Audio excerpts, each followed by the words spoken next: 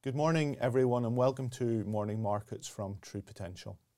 Today we'll be focusing in on the UK employment and wage data released this morning.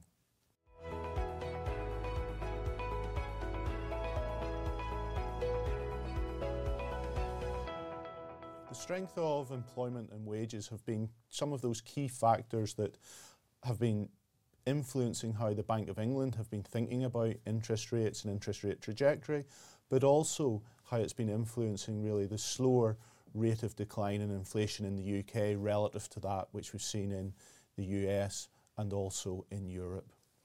So if we look at some of the key points coming out of the data released today, which covers the period of March to May, a couple of points really to highlight.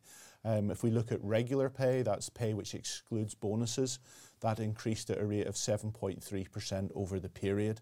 That's ahead of where the market had expected it to be.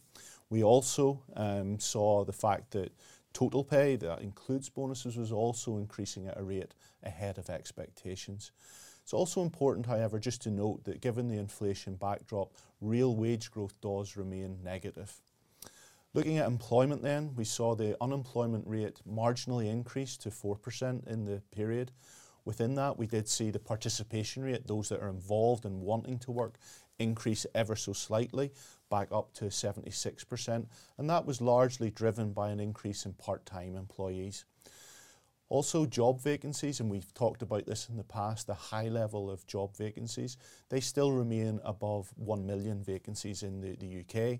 That's down and it has continued to trend lower over recent months, but still 1 million jobs that are open and require work. If we look then, does that data give us any sense of change? Does it change how the bank might be thinking about interest rates? I think probably not. The data continues to point to that underlying strength in the labour market in particular, and will continue to challenge the Bank of England in their task of tackling inflation. It also really links closely to comments at the Mansion House speech last night by the Chancellor and also the Governor of the Bank of England in terms of the implications that rising wage pressures have, but wage demand also have. And really what they're alluding to there is just the key concern being that wage pressure feeds into higher costs for businesses. That then feeds into those businesses having to increase their prices to their customers. And we have a bit of a spiral in terms of wage prices driving the prices of products. That in and of itself is really what they're focused in on. Andrew Bailey did also discuss the unexpected strength in the economy, and that's a good thing to have that underlying demand strength coming through, better employment and better wages supporting that.